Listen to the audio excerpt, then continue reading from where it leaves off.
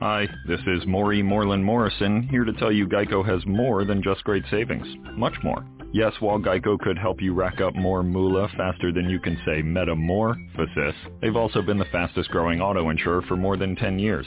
That's more like it. Furthermore, Geico has fast and friendly claim service. That might seem like an oxymoron, but it's not. All the more reason to say no other auto insurer has more than Geico. Geico. Expect great savings and a whole lot more. Blog Talk Radio.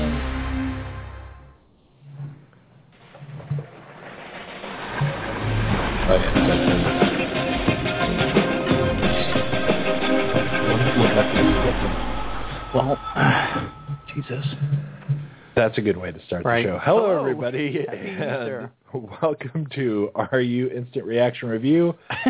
I am your host, RUScreening.com's own Mark Eastman, and with me, as always, is obnoxious fidgeter. Right, I am. Jesus caller. I did, look, we're almost at Easter. Yeah. Hello. Shane Leonard. Hey, how are you? Sorry. As soon as the music stops. Well, we were just talking, and I didn't have anything on, no headset, no mic ready, and then we got the countdown of 5 seconds, and then I started trying to fit everything, and anyway. What? Well, you had more important stuff to do. That's okay. Yeah. So now, this week, we got a lot of stuff to do. Yeah. And we missed last week and actually got some emails about it and stuff. But we have stuff based on emails to do, too. Okay. But we've got 2 movies to do. So we've got a lot of stuff to cram in. And before we even do that, I just want to sort of, plug in my own way or whatever, the new Fargo show coming out. Right. It is awesome. I really like it. Did you see any more? How many have you seen so far? I've seen 4. 4 now. So you have 4 seen more episodes, since I talked to you. Yeah. And it's still getting better or as good? Yeah, it's really good. Oh, that's cool. It is so much fun, and it's weird actually because with all the movies and TV that it's sort of like doing the movie reviews. Yeah. If we really get excited by a movie, if we walk out of a movie and go, wow, right, then, that's really something because, we do nothing but watch movies all the time, right? Even when movies are really good, most of the time the show is like, yeah, it's really good. There's a lot of control to that enthusiasm. That's just how that's going to happen. But when I started watching the Fargo show, like when the first episode ended, and I have to throw this out in case people are listening and paying attention and are going to tune in, do not let the first 15 minutes throw you. Right. This is what you were telling me. You can't stop for any reason watching until, I guess if you make it all the way to the end of the first episode and you think I'm crazy and it sucks, then you can stop watching. But after the first 15 minutes, it's a little bit rough, and I think I blame it on the fact that it's a 10-episode show, and that's all it's going to be, and certain parts of the very beginning, they're just trying to get through it so fast that they kind of go, what's the quickest way we can say what we have to say and get over it and move on. Right. Because it's ultimately not super important, and there's so much else they want to get to. Yeah. That, I don't know, that's the excuse I'm making for the show. It could just be that they suck. But you were telling me you're super impressed with Martin Freeman and Billy Bob Thornton and everybody, right? All good. They're all so good, and it's so weird. And what's really getting to me, going all the way through 4 episodes now, is that, as you might expect from a Coen Brothers movie, right? It's like the tiny little things. Yeah. That really add, just those little bits, like the things that are complete throwaway things that you kind of think don't matter until you see something that gets them all right. Right. And then you're like, oh my God. Yeah. And one of them that is that just kind of cracks me up, and it could be just me, but it really kind of works for me in this very weird way. But just as an example, Oliver Platt is in the movie, right? Right. And he plays this guy who's kind of an asshole. He doesn't come in until I think like the third episode. Yeah. But he plays this guy. He's like the grocery store king of Minnesota or whatever, and like literally, like awesome. It's the grocery stores are like King something or whatever it is. Yeah, it's like King Market or King some crazy thing right. or whatever it is, and he calls himself the king and all, whatever. But anyway, he's got all these grocery stores, and he's like some big shot, and someone is blackmailing him or whatever. Hilarity ensues, whatever. But he's basically like a big jerk guy, right? Right. And he's got like a bad back, and he's constantly taking these little pills, right? And they're like, they look like Vicodin. I mean, they're not. Right. I think they're actually like super Tylenol or something. They're not even anything awesome, right? Yeah. But anyway, he takes these little pills, and he takes them all the time. And, they're like not chewable pills. They're pills you swallow, right? Right. But he pops them in his mouth and he crunches them. Yeah. And he like chews them, and it makes this noise, right? Yeah. And he like pops in and it gets like, and it's such a weird thing, but it freaks me out when he does it because, first of all, that's just gross. Right. Right? Not how you're supposed to take the medicine. And it just makes such a weird noise. Yeah. And it's just such a perfect thing that this guy who's such a donkey jerk would be the guy who does the guy that, that's right? doing it, yeah. He would be the guy who would do that. Yeah. And as he keeps doing it, I just keep thinking, it's so awesome that he does that. Right. And it's such a stupid thing. That's cool. To like think it's a good thing, yeah. right? Right. But it's the little things. Right. But there's so much weird stuff that happens. And what's weird, too, about it, in a strange way, you know how we've talked about TV shows that like should have been movies or movies that should have been TV shows or whatever, And it's just weird to see this where it was a movie. This isn't really super related to it, except that it's in some strange way kind of in the same world. Yeah, it's like it's in the funny. same backdrop, but it's not the same story, movie, right? And just to see it going through, and so now I'm almost halfway done, but just to think that it ends, right? It's so weird to watch weird. Now because that's just not just not how it works. Right? I actually, just because you're talking about TV for a second, I had a couple people ask me the other day when we were going to talk about True Detective, which is interesting because it's this is a movie show, but it is in the same vein because they were saying, man, that would be an amazing movie, and I thought. I haven't actually seen all of it yet. I'm still catching up, but I'm enjoying it. I'm literally watching it not right now, literally, but I'm watching it this weekend. And it's great. Yeah. Like, it's a lot of fun, and I can see why as a film it would work. But it was another thing, since you brought up Fargo, I was just thinking, man, a couple people really have asked if we were going to do it, and I thought, there's no reason we couldn't, but we never talked about it. So. Right. So, anyway, that's just, I got to throw that out just because that's cool. It's so good. And it's something to see because it's coming up soon. And the thing that's crazy, it's, I think it's on Tuesday. Yeah. It replaces Justified, I think. The thing that is weird is that, when the first episode ended, oh my God, I have to see the next episode. Right. And that never happens, right? I mean, you're always like, whatever, maybe. Right. I mean, it wasn't that bad. We have, there's too much TV to watch if I was doing that all the time. Yeah. Anyway, so now here's the thing: we just got to get the ratings out, even though we have, let's do it quick. even though we have, and we've got 2 films to do too. So this will be interesting. And I kind of predict that we may have some differences here. And I'm telling you, I'm going to throw this out. Please email us at you can email us at questions@rescreening.com or markeastman@rescreening.com, or you can go to rescreening.com and go to the contact page, whatever. But we love getting the emails. We get lots of cool emails. We got stuff coming up right now, partially based off of getting emails. But, questions about movies, comments, whatever, let us know. But we keep getting emails that say the date of the movie. All right, we'll do them quicker. So we'll show you can do it right now. But what we also get a lot of emails about is hoping for differences between us. We'll get them sooner. Because when we both we say usually see them 6.5. Right. We usually see them in genre films where I like a horror film more, or you like the westerns that you dig. And right. Well, anyway, I have a feeling we might have some differences. Here. But this will be interesting because we'll give our ratings and then we'll do other stuff for a while. And then we'll talk about it. And then we'll come back to it. Right. So we got Captain America and Draft Day this week. An odd combination. It is kind of a weird one, too. And it's more my fault that we didn't get the show last week, but we're playing catch-up this week. That's fine. And we have a couple of interview clips.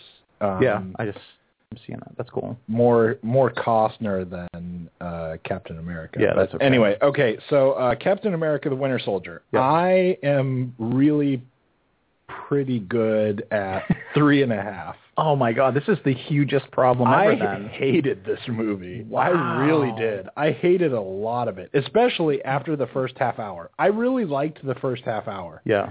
And then after that, it was just, it was everything that happened I'd seen a million times before and didn't like it the first time. Well, this is the day you've been waiting for. Well, thank God. This is huge. You're 3.5, or you're 3? 3.5. You're 3.5. I'm pretty solid at 8. I might be 8.5. 8? Yeah. Oh, I thought as a film, and we'll get into it, not only just because of the comic book nuances and all the fun, like, Easter egg things that I saw throughout, that I had a lot of fun doing it, and I had a lot of fun watching it, even though there will be things that I had a couple problems with it. It wasn't just like I had so much fun like the Avengers. Let's just sit down and watch it again. I had I had a lot of fun watching it, and I thought it was going to be a lot. I thought it was a lot better than I thought it was going to be. So I actually expected it to be pretty good because I liked the first one a lot. I've got a question about this film when we get into it, and it's not to demean your choice. Can be, you didn't like the film no matter what, but you saw it under pretty interesting circumstances, and I wonder if that had anything to do. Yeah, I wonder if that had anything to do with it. But that actually is insulting because it suggests like you can't be true to the But you were in a lot of pain. But anyway, the movie didn't make it feel any better. Wow, that's the biggest leap we've had. We've had like 3 stars before, but this is 5. Because I'm feeling on a letter score, and I know we don't do a letter score, I'm thinking that's a B+ film for me, and that's about 8.5. Right. Because an A would be 9 stars, and now we're going to translate all our ratings into like 8 different versions. Well, I like to throw these out for when you redo the website again, and you go to letters instead of numbers. You can make an easy transition. Pretty soon, I'm just going to like random symbols. It's not even good. I get the Zoso Led Zeppelin This is sign. like a moon and a star and a smiley face. You're at 3.5, and I'm at 8.5, and that's the biggest disparity we've ever had. 5 stars is huge. That is really big. That's true. Over Captain America, the Winter Soldier. And it's weird. We haven't even done Draft Day. Maybe it's going to be 6. This would be really funny. Well, no. That would make me crack up hard if you were like, I gave that a 9, and I'm like, that's a 2. We can't have that much difference on Draft Day. I can tell you that right now. There's no way to have that much difference, I don't think. I wondered about why, because you're at 5, and no matter where I go, I can't be more than 5. I'm close to 5. You're horrible. I'm close to 5, except I'm not right at 5. But so anyway, before we start going crazy with Captain America, because now we'll just review that whole movie and never come back. So Draft Day. Draft Day, I am really pretty solidly at 5.5. Yeah, because that's just it. Everything was so average about it to me, except I will say this. Well, actually, I'll say 2 things. First of all, I really hated Jennifer Garner, and the movie almost lost some more just because I couldn't stand her. We have a clip of Kevin Costner really loving on Jennifer Garner just because I think it's hilarious. Okay. But the other thing is, I can see easily people liking this movie a lot more than I have any ability to like it. Right. Because a lot of this movie, for me watching this movie, a lot of just sitting there watching it was going, really? Yeah. Does this shit happen? Seriously? It was sort of like, because I'm even, kind of like a football fan, not like, not huge or whatever.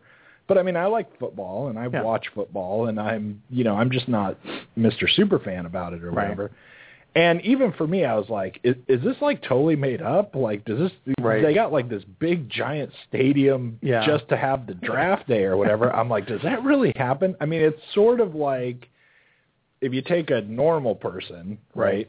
And you're watching some movie about like behind the scenes of like the World Magic the Gathering or the tournament or something, you know, like bees. Some total, you know, something that like people have no idea that goes on unless you're in that world. Yeah. And you go, yeah, it's huge. It's the biggest thing ever. And people are going, what? It's even bigger than that. And then you watch the movie about it and you're going, oh my God, they really do that? I mean, so for me, a lot of it was like, what? Yeah.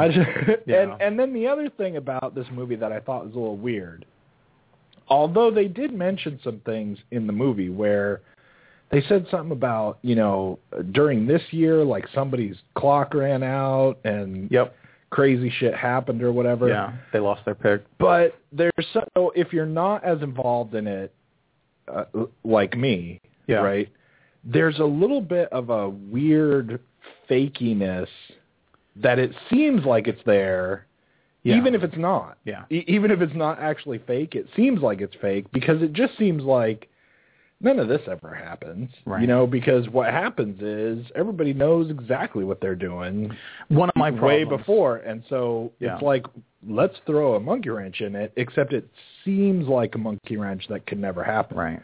So that kind of, you know, takes the edge off of all this tension that they're trying to build. So anyway. Well, it's interesting. One of my problems with Draft Day is that even though I enjoyed it, and I'm going to give it a 7, you know, and most of that is, if not all of it, is on Kevin Costner's shoulders. Yeah. Like, again, we're lucky to see a bunch of Costner films in the last 6 months, and I'm a big Kevin Costner fan, and I'll do more of this when we push past this. But it's interesting that you just said it because one of my biggest complaints about the film is that it's not true to itself. The film actually, the characters tell each other the plot, when in real life they would never need to tell each other, like, I'm calling you at this hour because I know I got 2 hours left. Like, you would never say that if you were really watching this happen. Right. And it's for people who don't understand how Draft Day works. You know, it's to basically, almost like the way a play does a narrative sometimes, to explain overly what you're watching and seeing because they want you to be in it. Right. And I felt the same way. I felt like there were times when I'm watching this where I'm like, you guys are just wasting time explaining the obvious, and someone on the other phone should just be like, the hell are you telling me this for? I know that. Shut up. You know? Well, and but it's in a way it's effective too, because I think your average person, like you said, doesn't really know. I mean, for the super elite, for the super fans, they're going to always know, like Draft Day. Well, they're going to get off on it anyway. They're there.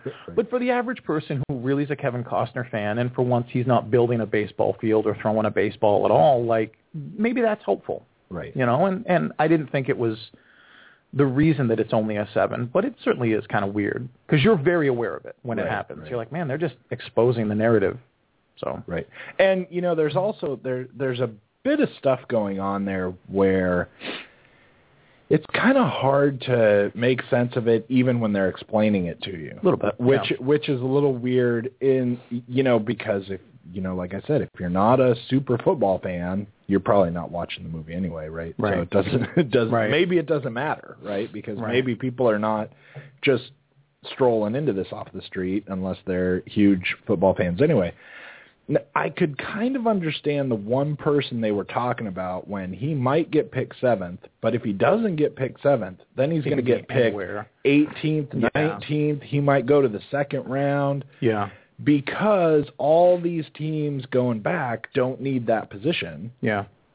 And that could be a big deal. And then if he goes all the way to the second round, then that means something. Right. Who knows? Well, it means you're going to get a lot less money or whatever. Yeah. So I kind of understand that.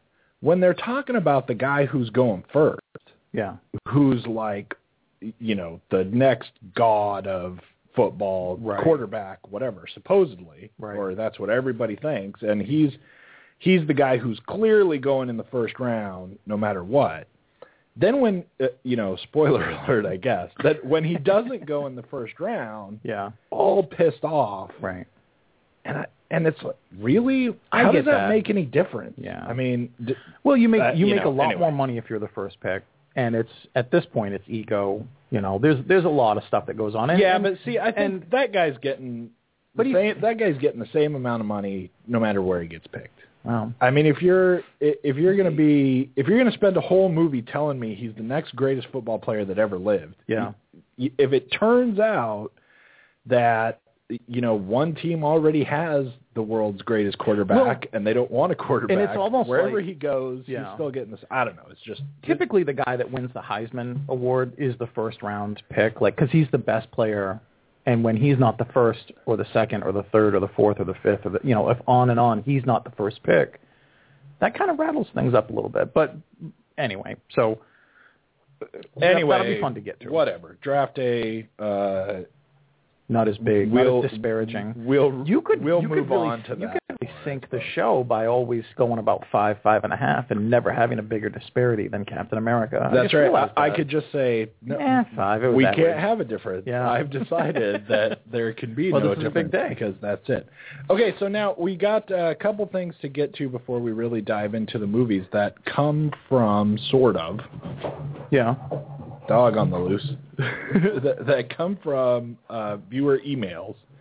One of them only kind of comes from viewer emails. Actually, both of how does that work? Both of them only kind of come from viewer emails in a way. Okay. But the first one, the email comes to us from Carrie in New Mexico. All right, Carrie, giving us a plate. But here's the awesome thing about it is that Carrie has sort of. Hi, Carrie. Hi, Carrie. Carrie has been listening to us for a while. Cool. She claims. I have no verification on that, but that's what she says. Take them at their word. Carrie has created like a cabal of people to email us. Really? Because she really wants us to do something. This is cool. And it's something that we actually talk about. So it's like she kind of took it from us and then wants us to do it. Okay. Right? All right.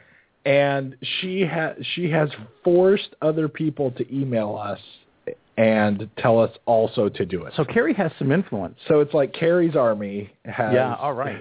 So, this is awesome. So we got emails from Doug, Pete, Allison, Sarah, and I think Kira. Hi, Doug, Pete, Allison, Sarah, and Kira. Is how you pronounce that. Awesome. Who all will just do whatever Carrie tells them to, I guess. Don't say that on the air. And I don't know that they really listen to the show at all. Okay. Who knows? I don't know. She's got some strings. But so here's the thing: we talked a lot about trailers. Yeah. Especially over the last couple of months. I love talking about trailers anyway. And even going back, kind of, I think when we really ran with it a little bit. Was out of the furnace. Was this when we would talk about what the trailer looked like and whether that was the film we were going to see or not? Yeah, that's sort of when we started talking about it, because Out of the Furnace was very different. A totally different movie. Now the movie that Carrie mentions was 3 Days to Kill. We talked about that trailer a lot because that movie was very different than the trailer too. Yep. So what Carrie wants us to do is give like a trailer report every week. Like, I love it. Does this movie match up to the trailer? Like, if you watch the trailer, is that actually going to give you a good idea of what you're going to see? I'm all over that. I love that. Because that's just not what happens a lot. It isn't. And since we keep talking about it, right. I guess the idea is just to solidify that, just to hit it as a part of the show. And that's cool because I think we would have done that anyway moving forward. We just get sidetracked. Again, for anybody who's a new listener, right? We're just sitting here in the studio. We're just going to talk. Like today, you've got a big pile of notes. I do. But normally we just say what's ever on our head. Well, the producers shuffle in and out and give us notes. Yeah. So, but that's actually really cool. I don't mind, because just like in the same way we would say, we saw it last night. 3D, right. Worth seeing, skip it, 3D, whatever. And once in a while, it's like, especially surprisingly, this one is doing horrible on Rotten Tomatoes, or it's doing great on Rotten Tomatoes, or Interestingly enough, I wanted to say something about the trailer about Draft Day anyway, so that's going to work. Okay, so we'll just do that. Right? Yeah. Because we'll just do that real quick because we have to do everything really quick today because there's too much. We're going to push, yeah. So Captain America, first of all, there's several different trailers. There's 8,000 clips on the internet, you could see almost the whole movie if you really wanted to, just by piecing together the stuff that they'll show you. I feel it's a pretty legitimate trailer. I think the trailers for that one really are pretty good. Yeah. Except they don't show how bad it is, right? Exactly. No, come on. No, so the thing that I will say about the trailer, I think the trailer is pretty accurate. The trailer is usually not going to give everything away anyway, right? Right. Except that what I would have liked to see in the trailer, even though I didn't end up liking the movie, so maybe it doesn't matter what I want, right? Yeah. I would have liked it if they'd have given you a little bit more about what the situation was. You know, all we really know is from the trailer is that S.H.I.E.L.D. has these big helicopters. Captain America doesn't like it. Right. And the Winter Soldier shows up and starts blowing shit up. Right. But we don't really know what the story is, what the dynamic or what's kind of going on. Right.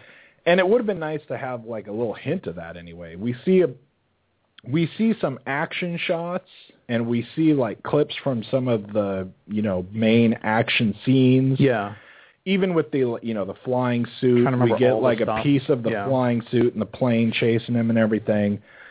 But we don't have anywhere to put that in kind of reference to what's going on. But other than that, I mean, it's a pretty straightforward trailer. This is probably not the movie Carrie really cared about. Yeah, no, and I think it, like you said, amongst any of the 7 spots that are out, it's going to pretty much give you the film that you're going to see. And Draft Day, now you got something to say about Draft Day, but I thought Draft Day was pretty good, I guess. I mean, you're not getting fooled by the trailer for Draft Day. It's not like you're going to sit down and go, what's this movie? If you think of it like in terms of maybe like the easiest metaphor is like a target, and it doesn't hit the bullseye, kind of. Like it's not way off target.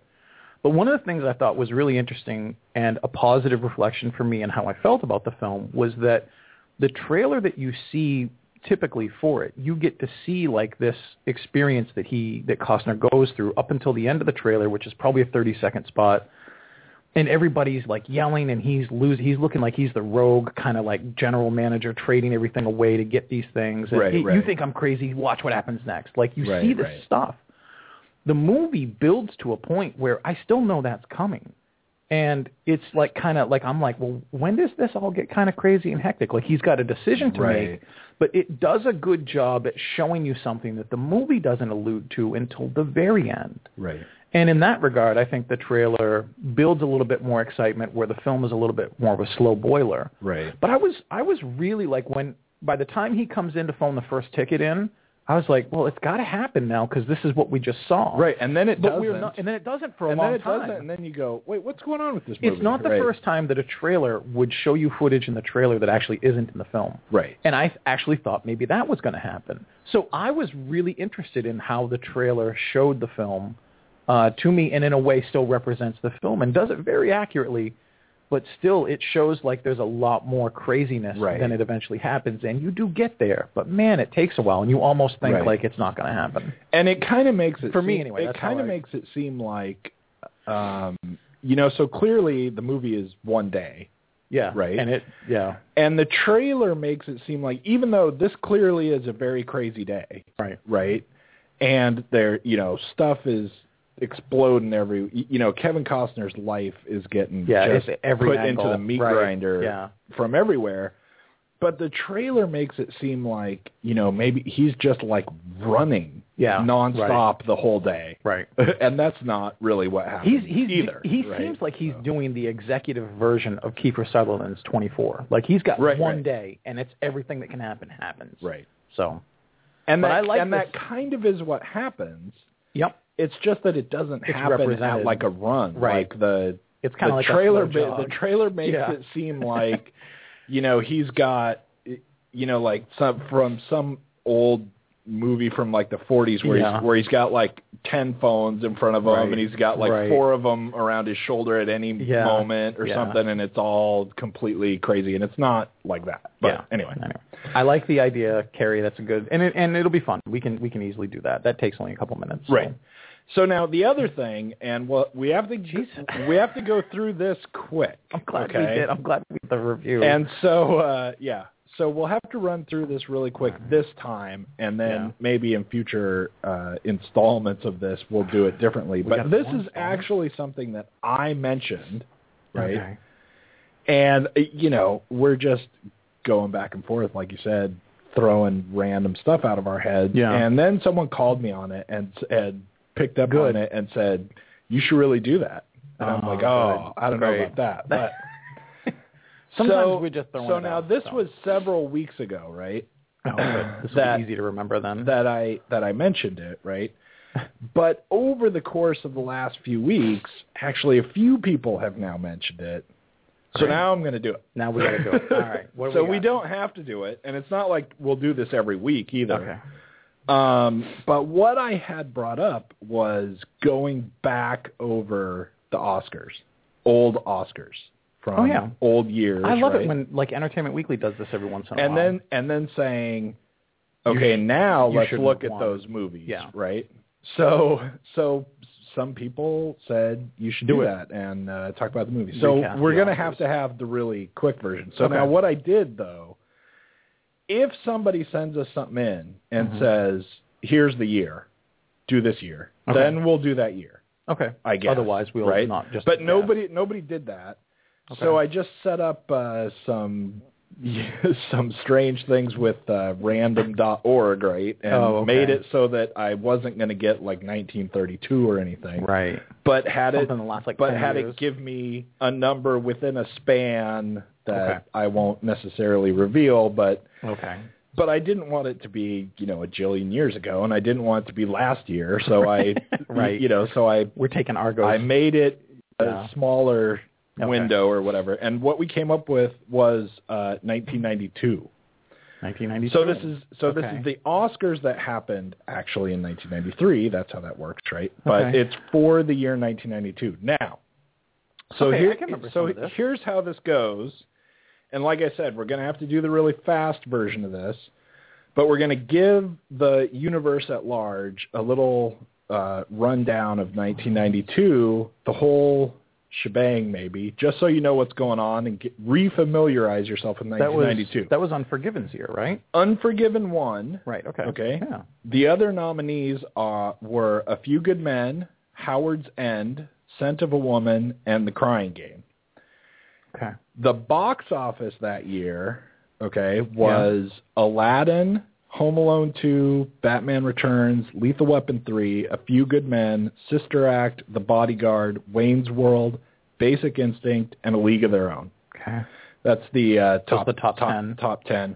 A few other movies of note that jump out from 1992 were Reservoir Dogs, Sneakers, Bram Stoker's Dracula, Glengarry Glen Ross, Last of the Mohicans, and Chaplin. I loved all of those. So now you take all those movies and then you kind of get a feel for 1992. Yep. Now, the question is, it's a two-part question, right? It's potentially a two-part question anyway. Oh, yeah, I see. Should Unforgiven have won? Potentially, the question is, the two parts are, of those nominees, what should have won, okay? And then the second part of the question is, of any movie, what should have won, even if it wasn't nominated. Right. Okay? So, go. Right. That one's easy for me. This is not a year where it's it's compounded by a lot of stuff. Like at first I thought it was Silence of the Lambs, but that was the year before. And then I was thinking Schindler's List, but no. This was a year I thought pretty easily Unforgiven should have won. Among those choices? Among even something like Howard's End. Even without those choices? Yeah, even with Howard's End, which I thought was maybe the closest to Fight It. I mean, The Crying Game had all the don't ruin the ending. The Crying Game just had hype. It had a trick, and it had hype before M. Night Shyamalan made that into like a staple. Right.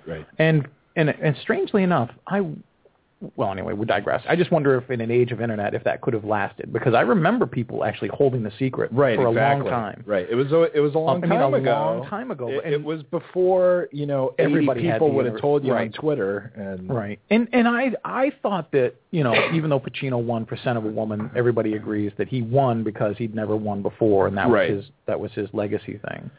I loved A Few Good Men, and maybe that should have had a chance. But, Unforgiven was the best film.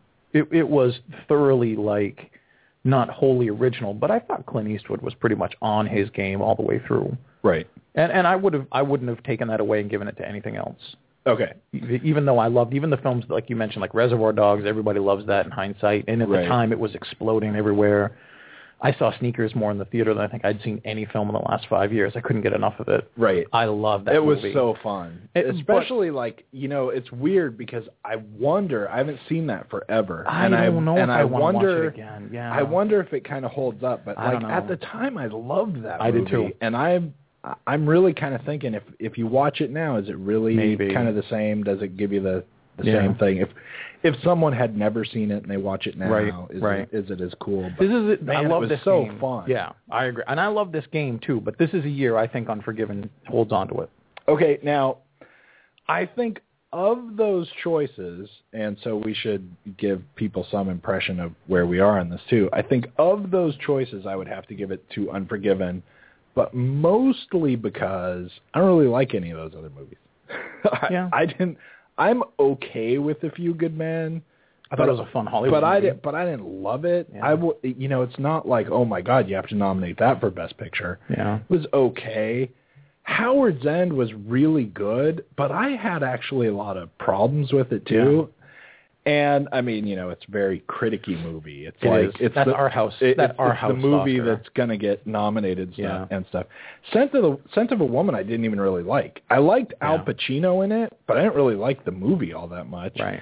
And I thought The Crying Game was just, totally. I thought it was a surprise to me that it got nominated because it got nominated really for hype, not because anything was awesome about it. Yep. I don't think anyway. So of the choices, I think Unforgiven is the easy winner for me. I think if we did anything, just to jump in real quick, I would have unnominated The Crying Game and put another film in for nominated for Best Picture. That's the only change I would have made to 92. Is leave Unforgiven in, but I actually would have put something else in. Yeah, because I don't think I feel the same way you did. I liked the experience of The Crying Game and how people reacted to it, but I didn't think it was great. So now, the second part of the question, which is really rough, and like I said, we mentioned some other movies, Reservoir Dogs, everybody like that, and Leave It Alone and all these things, and other movies that have kind of lasted that people like and everything, like Last of the Mohicans and Glengarry Glen Ross. Yeah. So I really liked Unforgiven a lot. Yeah. But here's the thing. It's sort of like I have a Sneakers question with it. Although, actually, I've seen Unforgiven again fairly recently. Yeah. Probably 3 or 4 years ago or something like that. And I didn't love it as much anymore. Yeah. And I really, really loved it when it came out. I didn't really think, oh, my God, that's the greatest thing I've ever seen. But I really, really liked it. But now that it's all this time later, you know what movie that we've said so far that really I still have massive positive feelings for is Glengarry Glen Ross. Yeah. I really love that movie still. As a I don't know if I'm saying that's what should be the best picture of the year, but I still really like it. As a guy amongst guys, I'm not one of these bros who's like, the new stereotype is you're a bro. But as a guy amongst guys, we've got guys we play poker with, and they all quote Caddyshack left and right when we're all in the room together. Right. Not a week goes by, not a week that I don't quote Glengarry Glen Ross to somebody that I know somewhere. Right. It is like my Caddyshack. And to those that I joke around with and talk around with, somebody's always talking about a set of steak knives, or someone's just sitting around waiting for you to pick up your coffee so they can say, "Put that coffee down." It is a film that has stayed with me for so long, and that I loved so much when I saw it. And it is so fun, and it's really so tightly written. It is, and There's only like 6 people in it. Everyone is so good in it, and it's got such a like crazy awesome cast. And I remember, now that you bring this up in a strange way, not that The Crying Game should have gotten bumped, but I remember people talking about how if Pacino was going to get a nomination, it should have been for Glengarry. Right. Like, Son of a Woman was too over the top. Like, he had to outdo himself to get noticed. But he's real subtle. And it's very, Son of a Woman is so kind of like overplaying for the masses kind of a movie. Yeah. But I will say this too. I really like Glengarry, Glenn Ross, obviously, but I'm pretty disappointed that Last of the Mohicans didn't get more attention at the time, and maybe even nominated. Yeah. Because that movie's awesome. It is awesome, and that stands up. I saw that a few years ago. Yeah. That's in time. That's just great all the time. And I mean, it's just every time I watch it, I never go, I'm watching this too frequently. Yeah. Or every couple of years I every watch time that. I've seen it, and sometimes it's on pay, and sometimes it's just on a movie channel.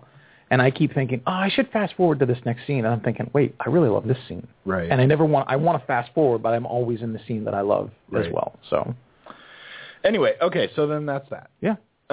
And so once in a while we'll do that. Yeah. And if somebody gives us a year. And that's something especially that if somebody gives us a year, if you have your year. Right, and you think that you don't like won, right, or whatever. You didn't like the way it went. Yeah, and you want to, get our take on it. Yeah, who knows, whatever. That's easy. Anyway, okay, so now, Captain America. You love Captain America. It's no surprise that we've got only 20 minutes left of the real show, the live show. We'll go over. To do 2 movies. And we will likely go over. But the film that you hate the most, Captain America, not out of all the films, but now we've got no time to talk about it. But, I'm a little surprised you really hated it less than average. I thought that the film started really strong and really fun, with him doing laps around. I was good with the beginning. When did you actually fall off? Okay, so is there a specific thing that happened? Here's the main problems I have with the movie. Because since you really like it, you're okay. You don't have to defend your liking it. No, and it almost sounds like the time you felt, because the only bump that I felt like it was kind of weird was when they went and attacked the ship. Like, it was kind of like, this is almost like a weird, unnecessary thing to show character. Was that when it lost you? Like, when you started to kind of lose away from... No, I'll tell you, here's the thing for me. And, as much as I like a lot of other comic book movies, and, I like all the Batman movies, the new Batman movies, the Avengers, Iron Man. Yeah. I liked the first one of this. I liked the first Captain America pretty well. But at the same time, even when we saw the Avengers, and we really both liked it, and you were like, this rocks. This is awesome. And I was like, yeah, it was good. It was fun. It was... Right.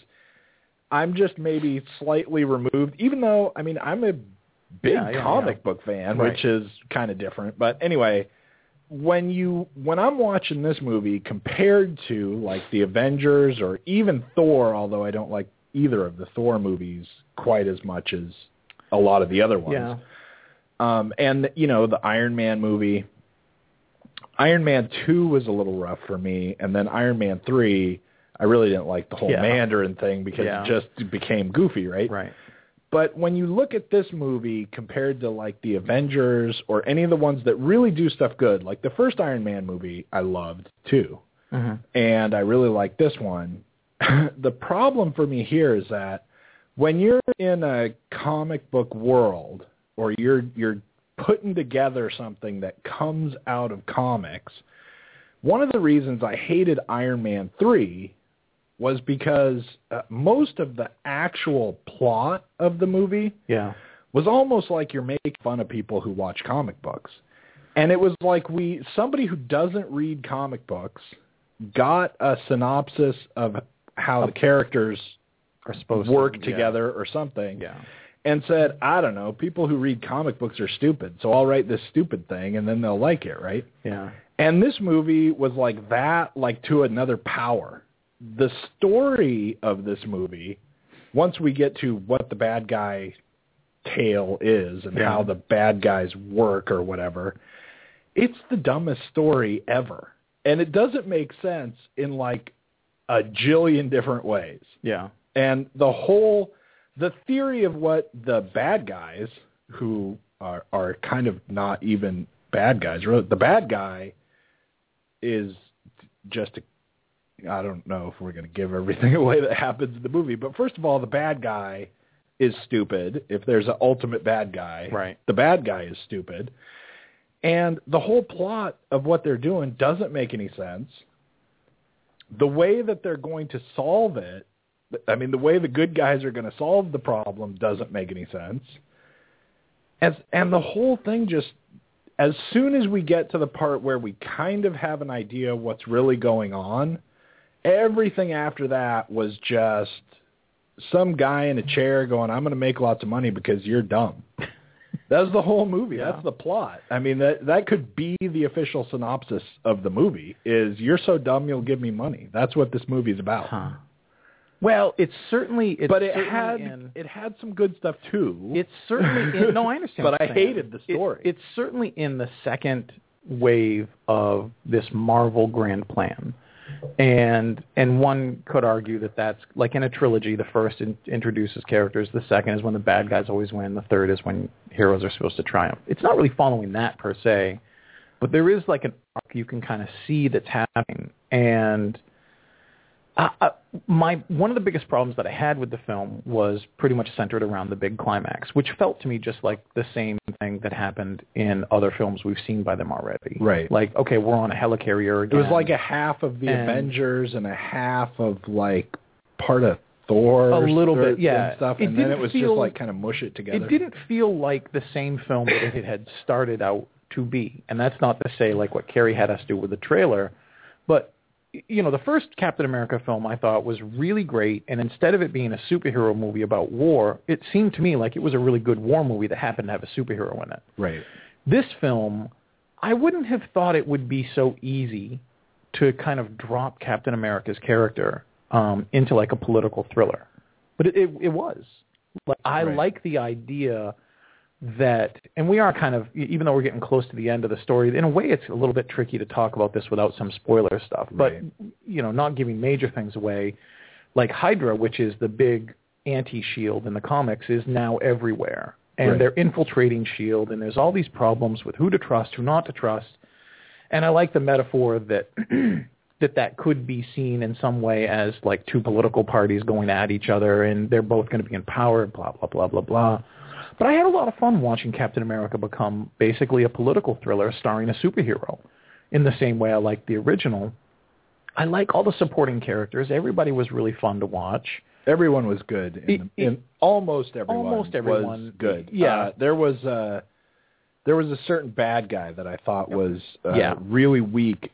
It was mostly compared to everybody else. It was the jawbone guy, right? It was the guy who was like when Cap jumps off without a parachute, he's like, he didn't have one. Yeah, I thought he was the weakest of them, but he was supposed to be super badass and whatever. You know, like, one of the fun things for me was as a comic book fan, seeing all the stuff that happened throughout, like just the little touches, although that doesn't make a great film great. It just makes a fun film better for me. Right. Like when Cap is still, you know, he's running laps and he meets his friend and he's talking about all these things he's got to do, and he whips out this pad of paper and he's got things on it like, who's Steve Jobs? Watch Star Wars. You know, try Thai food. Yeah, a lot of that stuff was good. A lot of the stuff at the beginning, and then also just a lot of stuff that has to do with their relationship. Yeah, and I thought that was really strong. All the scenes they do together, a lot of that stuff was good, really fun, and a lot of the beginning was really cool. Like you said, it was almost kind of like you don't get the end of the movie you started watching because you start watching this thing and you're going, oh, so this is what's going on. Right. And then all of a sudden they go, aha, it's this instead, it's like the Muppets are like the villain or something. It's like it's I don't know about such a dumb story that it's really almost like, you know, it's like reading one of those what if comics. And it's like, what if Captain America had to fight someone who's really dumb? I don't know, right? It's like, and what would the comic look like? But this is and you know, another thing that I didn't like, I liked most of the stuff that doesn't pertain to the story, okay? Yeah. The story I hated, but I liked a lot of scenes in the early part where they're kind of showing you, sort of how Captain America is a little bit more acclimated to the world now that he's suddenly in the future and has to get used to things. And like you said, he's got the notebook because he doesn't know. And everything's new to him. We get the idea that maybe he's just spent a few weekends Googling everything, right, and trying to figure out what's going on. And so a lot of that stuff was pretty cool. And I liked a lot of the stuff that builds up to something, because the movie really, even though, like we said, it doesn't tell you in the trailer, it doesn't even tell you in the movie for like a long time. Doesn't tell you what it is exactly that you're up against for a long time, and all the stuff before that is really pretty good. Except the one thing that I didn't like was a lot of the fight scenes don't make any sense for me. Anyway, a lot of the fight scenes seem to me like they were made by somebody who doesn't read comics, doesn't actually know who Captain America is, doesn't know how to make sense out of a comic book fight scene, because much like in The Man of Steel, there are a lot of fight scenes that pay no attention to physics, right? There are fight scenes where, Captain America will punch somebody so hard that, he'll send them flying like 50 feet and run into a steel wall. Yeah. And then he'll get up again, and he's a regular person, and he'll get up again and go, oh, darn you, Captain America, right? Yeah. Where the guy would have been turned to jelly. I'm not sure. If you could do that, right? Yeah. And then Captain America will, he'll jump through walls and do all this stuff that doesn't hurt him or do anything to him. And then some normal person will punch him and he'll get knocked over. Yeah. And it can't all be true. Right. And when one or the other. When you start spinning it all into one fight scene, all of a sudden you're going, wait, what? How, and I don't know. I must have missed a couple of those. I saw a bunch of henchmen getting laid out, but I never saw the same guy get up and shrug it off. But I agree that one first fight after he jumps off the ship. I'll tell you what. Then he has to fight that. I think I remember the main bad guy or whatever. I don't know, whatever. One of the things that was weird for me is that, and this will give you something, but it doesn't give everything away. There's a main character that we see die not very long into the movie. When this person dies, this is pretty much a call that you have to make to the other Avengers. Like the rest of this film, if you believe that this film happens the way it should, doesn't happen the way it should. Because at that's this point, another thing I was thinking during the movie, This is a big thing that was a problem for me, is that when this character dies, it is actually rather important to let nobody calls Iron Man. You don't have to call everybody. You don't have to find Bruce Banner. You don't have to find Thor. But you probably got to put a call in Tony Stark. And this is the kind of call that he'll take. And then things change. Like, then you've got to see other things happen in the film. They've done very well in the other individual movies to show why other people don't get called. Like, even though I disliked the third Iron Man film a fair amount, he actually addresses this. Like, at one point, the kid just says, why don't you call the Avengers? And he goes, no, I got to do this on my own, kid.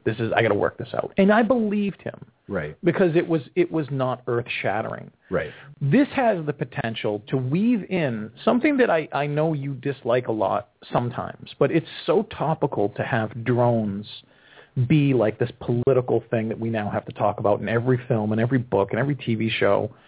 And the idea for the film is that, S.H.I.E.L.D. has made these protective helicarriers that have an ability to ice problems, as Nick Fury says in the trailer. We're going to eliminate stuff before it becomes a real threat. Right. And this is a huge moment for Captain America, because he's like, look, that's not what we're fighting for. That's not what I wear this uniform for, and that's not what I signed up for. And there's a real cool scene there that happens about modern-day technology and protection versus, the glory days. And I wish that had gone on a little bit more. But that's something that Captain America has to deal with throughout this film. Yet that whole thing didn't feel like a MacGuffin, because it really is the bad guy. Like, later, Hydra takes the helicarriers over and they can start eliminating millions of people in just one push of a button. I'm kind of like, yeah, you need some backup now. You got to get somebody in, And it was distracting, because in the end, eventually the way it plays out, it does become distracting. And in a way, even though I really love to hate this film, and by film I mean Star Trek. Like, it reminds me of when Eric Bana is like a miner, a space miner with just a space thing, and he's the bad guy. And I mean, like, come on, really? Right. This is where all your eggs in the basket are, in this one thing. And it seems kind of silly, and it feels kind of like we've done it before. I concede that part of the film isn't the best, but everything that leads up to it, I had a blast with. I mean, I can't stress enough how fun it is to see Chris Evans. This is his third time doing it. He's so cool and comfortable as Captain America, and everybody else around him is great. And if you don't think about that end of the story, I guess it's a lot more fun. Yeah, but that's why it didn't rate a lot higher for me. I agree, actually. If you don't think about the story of this movie, you're in for a good time. And now, I don't know that.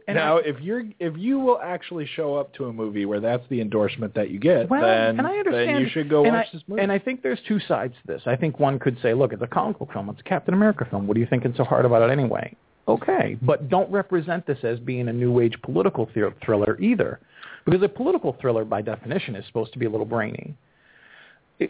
One quick thing I'll say, because I know you got a clip, and we're getting close to the end of the live show anyway, before we even talking about draft day. But one thing that was really cool, and I didn't even get a chance to ask you if you saw this, was one of the little Easter eggs is when Robert Redford, who's playing one of the suits in the film, when Captain America is in his place and he opens up his refrigerator, did you notice that there was Newman's own sauce in his refrigerator? No. It was awesome. I almost jumped up and was like, holy crap. Because I love seeing Paul Newman and Robert Redford together, and even though there are only a couple films together, like famously Butch Cassidy and the Sundance Kid, but I saw that and I went, that's so friggin' cool. Yeah, that's totally so happened friggin' by accident. Cool. No. Yeah. Oh, I can't even talk to you. That just... all right, but I know you have one clip for Captain America. They so sent an intern to the store and said, fill up this refrigerator. That was with Redford or someone going, you know what would be cool? They you had look some like Newman. they eat okay, something. Come on. That could be it. You don't know. All right, sure. We'll play the clip, and this is actually kind of cool because it's Chris Evans talking about his relationship with Wilson, except what's his name? Wilson? The volleyball in Castaway? No. Who's Wilson? Who the hell is Wilson? The Winter Soldier? The guy who flies around with the suit. Oh, the Black Falcon. Yeah. Right. I'm like, Wilson? His name is something Wilson in the movie. I'll look this up while we're listening to this. Anyway, yeah. Wilson. He's talking about what? It. I like the relationship between Cap and Sam. I think they each maybe have trust issues. I think they've each been on the front line. They've seen battles and lost friends. And I think Cap deals with a certain level of celebrity. The fact is, people do know who Steve Rogers is. We don't always explore it in the film, but I always interpret Cap as having a certain sense of loneliness, given the fact that everyone knows who he is. He is famous. And I think as a result, it makes him, I think he's a little suspicious of people's motives when they approach him. And I think they wrote a really nice scene for Sam and myself, for Mackie and myself, where you kind of see that he's not after that. He respects Cap. He knows what he's going through, and I think Cap senses that. Okay, yeah. Yeah, it's Sam Wilson. Okay, now I understand. Right. Sorry. And that is a cool scene. I couldn't think of the Black Falcon at the time, right? Anyway, I think that whole part of the movie is done well. It's really well. Cool. And what I think is cool, and he's talking about trust issues there and stuff, and I think it is really cool. And it's not like this movie invented it by any means, but I think it is really cool when you get those parts of spy movies or political movies or the things where there's a million movies where you have somebody in Captain America's position where all of a sudden it seems like maybe everyone's actually the bad guys. And I didn't know that I was in the group of bad guys, right? Yeah. And you get to be in a position where you can't trust anyone you know. Right. And you have to find someone you don't know to trust, which makes no sense. Right. And but it always works. That's the position characters find themselves in, and that's usually really interesting. Yeah, I agree. And it works pretty well here too. I love this part of this movie specifically because it doesn't really show up so much in the other film, And there are nuances, like what Chris Evans was saying, like he goes to the museum and he's literally like trying to hide who he is. But again, Captain America is this massive man, and this little kid sees him and he's like, shh, don't just let me be here. And he's like, cool, whatever. But it's an interesting parable to see, like, Captain America represents the glory days of America, like when everything was Superman and apple pie and truth, justice, American way. And you drop him in today's world, in today's America. And can he be still for what he wants to be? And can he still stand true to himself? And all these conflicting forces on him in every way. And I think that's really interesting. I think all of that part is really interesting, too. Yeah. Except that we're totally going to run out of time for the live show. So if you're listening live, thanks for tuning in. Right. At some point in the middle of a sentence, this will end. And please download the rest of the show. You just have to go get it from the iTunes rest of the show. We'll do draft day there. I like that movie that we start watching. Yeah. But then at a certain point, what happens is, like Doofenshmirtz shows up and he's got the People Against Hydra Eliminator or whatever, and he's gonna like shoot cotton candy at the world or whatever the hell. It's so stupid. Yeah. The whole plot is stupid. And like I said, the whole theory of what they want these things to do is stupid. Yeah. Their whole grand scheme where it's kind of one of those things where, like when you're watching a heist film that's gone wrong, not a good one, and someone has this scheme to like rob a bank or whatever, and then you see them go through all the stuff and they steal like $5 million, and it cost at least $50 million to do all this crap they did. Yeah. Like, if you could do what they have to do to make this happen in this movie, you wouldn't have to do this. You wouldn't have to do this for sure. You wouldn't have to do anything. You could just flip a switch and the world would be yours. But no, they have this, like, completely donkey thing that they're trying to do where they're going to just ice a bunch of people. And with the flying doomsday machine, it's like it's like Robert Redford at one point turns around and goes, "Let him see the power of the fully operational, Inator or whatever." I still think that the movie is primarily a conflict of things, and that even though the final battle takes place with a thing that I don't wholly think is the most exciting, it didn't distract it from me. Like that big final battle with all the helicarriers. It didn't hold everything for me. I didn't even really mind the final battle itself. It's just the action-y part of the final battle. The only problem I had with that is that made no sense either. Right.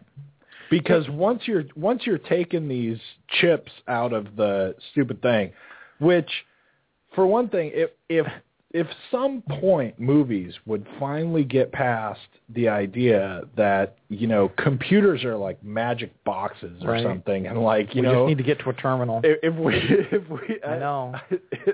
It's like, all you have to do to, cause this thing to fall out of the sky is pull this one thing. Yeah. Like, first of all, that angle is really pretty goofy, right? Mm-hmm. But then it adds a bunch of more goofy angles to it, right?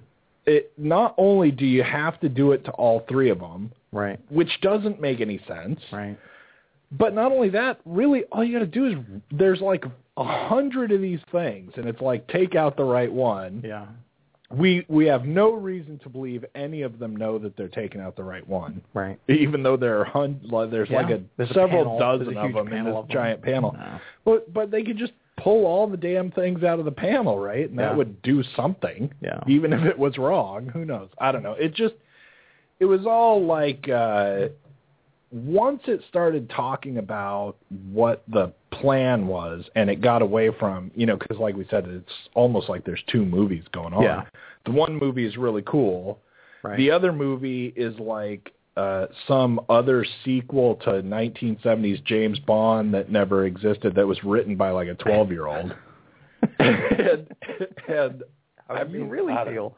I get it. I also think the other thing. I thought Jaws was going to show up at one point. And I don't think that this is a whole excuse because I'm not trying to make excuses. But I also think that it served very well to be a bridge to the next story, too.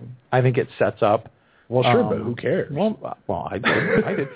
And before, because we're going to move on, because I know we don't want to do a 2-hour show. No, we're going to move on for a bit. We saw it. There are 2 special endings. The very last one is probably not necessary at all. You have to sit through 15 minutes. But the first one is... the first one's fairly quick. It's fairly quick, and it's about, a minute and a half after the credits end. And the credits end in a very comic book Art Deco kind of way that's not bad to watch anyway. But there you go. Right. Okay, here's Captain America. The one other thing that I want to say about the movie, even though I hate it, most of the time when you have these comic book movies are a kind of rough thing, and you got to at least give them the fact that it's hard to do because you have to make the movie for the people who know all the characters, know everything that they do, probably know what's going to happen in the movie, and you have to make them like it anyway. Right. And then you also have to make it for people who don't know what's going on. It's with the X-Men. Right. Right? You've got people who know everything you're going to do with the X-Men and what all their powers are and who they all are and everything about them. And you have to still make the movie interesting to them. You're either going to change the universe of the comic book character, which will piss off all the fans. Right. Or whatever it is you do, they're going to know what's coming, and they know the surprise, whatever it is, right? And it's a tough balancing act to do, and most of the comic book movies that we've seen in the last, 10 years or whatever, have done a really good job of it, I think. Even if the movie's not good, that aspect of it has been done really well. Right. In this movie, I didn't like the Winter Soldier for people who know who he is.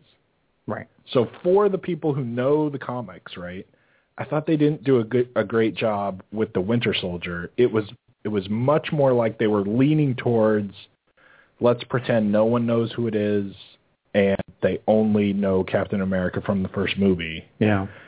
Because they overly try to make it a surprise, and then they overly play up the emotion of everything that comes after it. And I thought it just was a little bit goofy for the people who know everything already. Yeah. Right.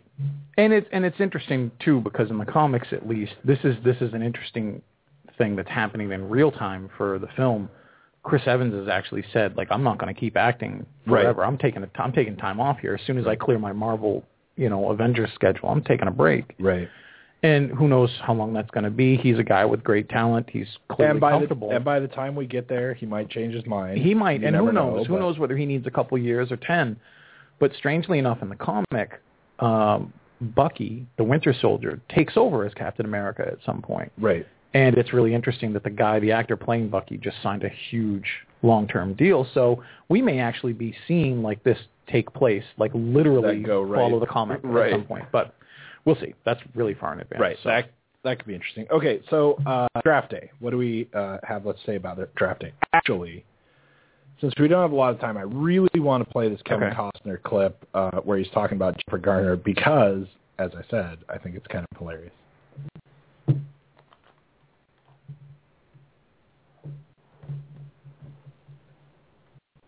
If it will turn on. You have to write it first. So then you write this great character and you think, okay, who can play it? And that list starts to shrink. It really starts to shrink. And in our instance, we had to have somebody that had this all-American look, that was a cheerleader, right? Grew up loving the Browns, but had this but had a work ethic that took her to college, and she became an intern. And out of intern, she probably went to law school. And out of law school, she parlayed all her education into the team that she loved, the Browns. And Jennifer just looks like that girl. And I will say, I have to give him that. Yeah. She looks like that girl. Yeah. And here's the weird thing that time to bash on Jennifer Garner. That possibly Kevin Costner has forgotten about a little bit. There are other elements involved in acting and picking people for roles that over the years people have come to find to be valuable. Other than, do you look like the person that we want you to look like? And sadly, though, sometimes it's really just, do you look enough like them? Well, sure. It still gets happened. A lot of the times it is. But, man, I just did not buy her for a second. It feels like every time in this movie. It feels like this is like 2 or 3 times in a row now we've seen Jennifer Garner in something, and you've almost been, like, it's not just her. There were other actresses who were like, can't stand her. I can't. Yeah. You know, Jennifer Garner, I have had okay reactions to Jennifer Garner in a very similar way to, not long ago I watched The Counselor with Cameron Diaz. Yeah, right. And my main response to that, or at least to her being in it, was, I just can't believe people keep giving her work. Now she's coming up in a movie, I don't know, Angry Wives or whatever the hell that is. Yeah. So both of them, Cameron Diaz not as much as Jennifer Garner because I really can't stand Cameron Diaz, but I really can't. Either one of them, right? In this movie that Cameron Diaz is about to be in, she's probably just fine. Right. Because what does she have to do? She's in basically like a Three's Company sitcom, but a movie.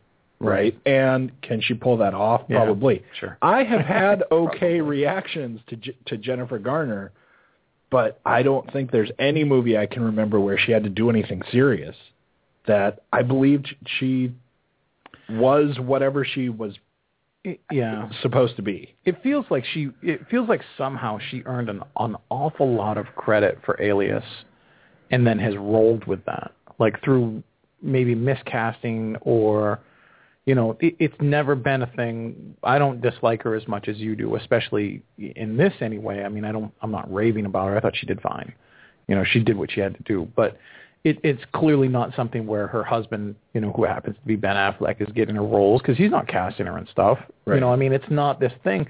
She's got something that studio execs really like, and they put her in films. And people go to see her because they think that she's hot, so people will show up. I don't even get that. I don't either. But in this movie, the only scene that I liked her in was the one where she's sitting in the cafeteria, and for the most part, she didn't do any of that scene. Right. Right. So that's all Dennis Leary. So I liked her okay in that, but she did have to do some stuff. It's funny. And she did that stuff fine for me. Yeah. But all the other stuff, I just, when she starts talking about how she loves football, I don't believe her. When she's in the house at the beginning of the movie. That's a very weird and scene. She's dating Kevin Costner. I don't believe they're dating. Right. Then he says something about how they're going to be pregnant. And she's mad. I don't believe she's mad. Right. I barely believe she's a person in most of this movie. Yeah. I mean, whatever it is, she can't convey it. She just didn't bring it. There's another scene later in the movie where she does pretty well when Kevin Costner's in his office. This is what I was just going to say. And his mom and his ex-wife are there. Yeah. She comes in and he's about to lose it completely. Right. And that scene was pretty good. She was okay in that. But a lot of it, man, she just was a big distraction for me. Especially since most of the time she's up against Kevin Costner, who's doing really good. Yeah. And she has to be in the same shot with him. There were a couple times they go into the closet. Right. She wasn't horrible there either. Yeah. Because mostly she just kind of, any of the parts of the movie where she's mostly just kind of reacting to what the other person is saying she's good. Was okay. Yeah. But when she's got to bring it forward herself and have other people react to her, I just didn't do anything. Well, it's interesting because I think there's something specifically missing from the first 5 minutes of the film. The way it starts, I understand now looking back. The way it starts is weird. But in the moment of watching it, I'm like, God, that's really out of focus. Not literally out of focus, but there's something not really where it should be here. And they expect us to care too quick, or we're supposed to understand something too fast, and they didn't do the work for it. Right. But the clock is running, literally. I cracked up in the first 30 seconds of the film. They just kept showing the damn clock. Because they show a clock. Right. And I understand that the clock is running, again, literally in this film, because he's got one day and the clock, you're on the clock when draft day starts. It just amused the hell out of me. But I thought it was actually really interesting. The scenes that she's really good in are scenes she's just there. Right. Like, and I was going to say the one where his wife and his ex-wife and his mother. I mean, you got to feel for the guy in the story. Like, draft day is the biggest, most stressful, important day of their career, except unless you make the Super Bowl, and then that's the big day. And of course, his mom comes in with ashes. His ex-wife is there from New York. Except only like everything if you that could buy happen. the movie. I understand. See, and that was the thing that kept kind of coming up in my mind, is that, yeah, look, this is the biggest, most serious, awesome thing. Yeah. Except only if you buy into the film. Yeah. Because there's still just a part of me that thinks that it's really not. Yeah. It is for, like, the fans watching, or it is for, like, the announcers who are there going, well, who's going to do what? Right. Oh, my God, it's, and they're trying to hype it up and everything. But, it just really seems like one of those things that if you really had the documentary of Draft Day, right, there'd just be a bunch of guys sitting there. They all know what they're going to do, right, 3 weeks in advance and, whatever. Although apparently sometimes there are things, and just a couple of years happen. ago, yeah.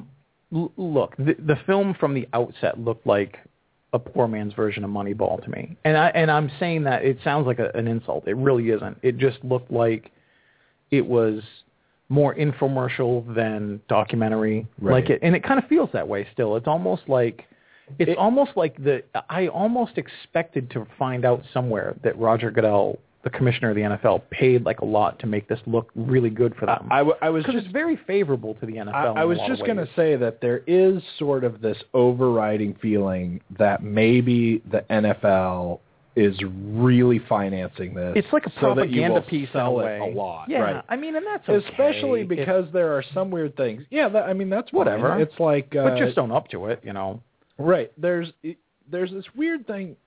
A lot of the movie felt very odd to me, and a lot of the movie, even like little things, where I would just go, "Why the hell are they doing that?" Yeah. And one of them was that it started to get annoying. It almost became like a joke. Right. Was when they kept telling you where every team was and what team it was. Yeah. It was just weird. Yeah. I could understand they do it like the first time. Right. Or the second time when we're in, they show the Seattle, home of the Seahawks, and they show the stadium and everything. Yeah. And because that's where the other guy is, right? And then they show Cleveland, but they show it in this weird way, like you're playing the Madden game. It is, it's giving funny. you the flyby before really the thing or whatever, and it's weird. And I could give you that, right? But then they do it like 8-9 more times, I know. and you're going, well, but what? Why are we? Why do we keep watching it? It's weird. But anyway, overall, I think still the movie is. It's average. I think there's a lot of this movie really that how good this is dependent on what you bring to it. Yeah.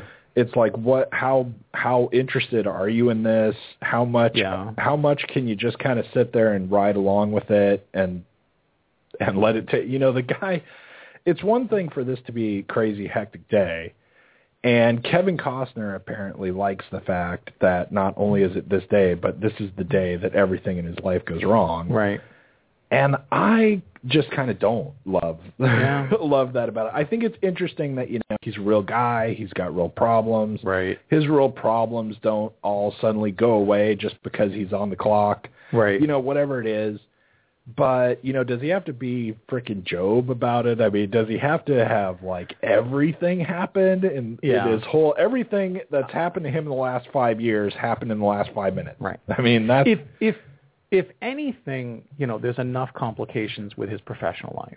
Right. If you want to keep one thing outside of his life, and you don't want it to be his mother who's on Twitter, giving away the secrets and stuff, deal with either his dad's ashes or deal with the fact that you've got a relationship with your secretary or deal with the fact that your girlfriend, who isn't your secretary, is pregnant. Do one of them. There's 3 too many. Right. You know, there's enough stuff, and Kevin Costner is an incredibly able actor, even though he's not the most emotive actor. When he's under stress, you see it, you can feel it. He's really good at just like his physical acting to be like, man, I'm about to throw a computer into a wall, and then he's throwing a computer in the wall. But you really don't need to push everything on him in this way, because then, you know, when his mom showed up and wanted him to spread his dad's ashes on draft day, you know, this is a woman who was married to, you know, his dad is this super coach. It was the coach of him for like forever, and they named the practice field after him. His mom knows what draft day means. This is a specific mother who's both, you know, her father and her husband and her son are in this sport. She's not naive about it. Like she knows this is not the day to do it. That was one of the parts really where I was going, you know, that didn't happen. And I loved the moment. The only moment that's worth anything from that whole sub-story is when he sits down with Jennifer Garner and he's like, look, this is what really happened. And she's like, why didn't you ever tell me? And he goes, I don't like talking about it, but there have been so many stories already. Like, what does it matter? It's just noise now. Right. That's actually a great moment for him, and they could have figured that out somewhere else. But one of the things that echoes for me is he's really good about these things. Like one of my favorite, it reminded me of one of my all-time favorite Kevin Costner films is like 30 years old. It's No Way Out. And he's basically this guy. He's trying to rattle everybody's information. He's a military officer. He's doing all these things, and he's being pulled in every direction. And he just tries to block out all the white noise to figure out what he has to do. Same kind of thing in this. He's got people all over the place doing the weirdest You know, one of the things that I thought was going to be annoying as another distraction, but was actually kind of cool, was the guy who was the temporary office guy. Right. Like I liked him. He was another nuisance, but he was really good. And he's just one more thing that happens today is that he's the new intern, right? Of course, this is the day when the one intern calls in sick or something. And the only moment I really feel, now that I think about it, that Jennifer Garner works are the two times when she defends him. When the other guy comes up and he's screaming at him, and she's like, "Don't scream at him. I'll get you this thing. Leave him alone." And when Kevin Costner is like, "I need her today," and he's like, "You've got him today. Just go on." You know, I mean, that's okay. But the biggest distraction really is that it's kind of predictable. It's a little schmaltzy. Even though the end is really fun to see, you have to go through an awful lot to get to it. Right. And some of it was really unnecessary. Some of it felt a little pandering. If it was anybody other than Kevin Costner doing this film, I probably would have been at a 5. It would have been terrible. But it is really just fun to watch him maneuver through all of it and to go through the ups and the downs. It is. And even, you know, a lot of the parts of the movie where we get specific different kinds of focuses on him or foci or whatever it is we get on him. Like several of the phone calls that he made to either the other general managers or to the other players or all the stuff where we're just really focusing on his character and how is his character going to deal with whatever. A lot of that stuff is really good. Every phone call he makes, with the really interesting visual decision that they made to split screen with a revolving kind of split screen, which was really weird to get used to. And then I really liked it. Right. But every phone call he makes, up to even including the players, where he's just like, it reminded me of his old Bull Durham days, where if you have a sports film and you can get Kevin Costner in it, he's the guy to do it. Yeah. He's the man, because he's just sitting there and he's like, just try to enjoy the day. Right. And I feel like everyone is just like, you got it, Bull. You know, I'll do it. You know, whatever. But anyway, it was almost like, you know, there were parts in this movie, and it's funny because he's not a player. So it's just a sports movie. But there were a couple of times in this movie where he's just kind of sitting there. Yeah. And he's just sort of thinking. Yeah. And it made me think, it was kind of weird when it happened. It made me think I was almost expecting, you know, when he's in like The Perfect Day, or the one where he's the pitcher. That's The Perfect Day, I think, right? I don't remember. But there's the one where he's a baseball pitcher and he's like getting old and everything. Right. And when he really has to concentrate, like the camera did this weird like zooming in on him, and it made this like weird noise, and then all the other noise was gone. And you couldn't hear. Like I was expecting that to happen. Me too. Which was weird. I'm like bringing that from another movie he was in. Right. But they have that same. It's like the exact same scene, Yep. They just don't do the camerabatics to it. Yeah. Except the same thing happens. Speaking of sitting there, one of the most interesting moments of the movie for me, because it's just a throwaway moment, and it's expected, and you're sitting there. There's a guy who he really likes in the draft. He's the one that you were saying earlier was like number 6 or 7. Right. Vontae Mack. That's right. And when Vontae Mack actually gets drafted and they're showing the draft at the end, his reaction on the couch with his family, the only way I would say I've ever seen anything like that is if you were watching someone win the Powerball. Right. Like his reaction and his emotion, and it's perfect, is like the greatest thing. Right. It just is perfect on this film. It's just watching him do it, and then they cut away, and then they cut back again, and he just delves into it deeper for a few more seconds. Right. I was cracking up. That was really great. This is a weird film with a lot of guys who are kind of similar. Everybody knows Dennis Lee. Everybody knows Kevin Costner, Frank Langella. There were a bunch of other actors who were kind of like, oh yeah, he was in something, right?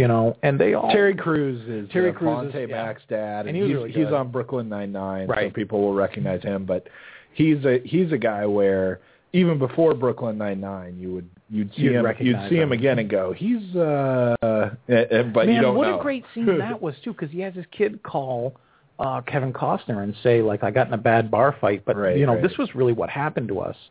And I love how Kevin Costner is the consummate sports guy. He's just like, that was stupid. You don't ever do that. And he goes, yeah, I know. I'm sorry. He goes, no. Did you hurt your hand? Because we're going to need you to catch and throw. Right. And he was like, no, I guess I'm okay. Like, that's perfect. Like, that's such their world. But all right, we should take off. This has gone long enough. Yeah. Unless there's anything else about draft day we need to get out. Next week we'll be back, and I guess it's going to be Transcendence is like the thing that opens next week. Yeah. But we will see you again next week, and that'll be interesting Johnny Depp craziness, I guess. Yeah. Thanks for tuning in. Thanks for showing up, and, share, subscribe, like us on Facebook. That's what everybody says. That doesn't make any sense here. Right. But like us on Facebook. Give us a rating on iTunes, and tell all your friends and make them show up, and get us more emails, and we will have new and interesting parts of the show. Cool. Thanks.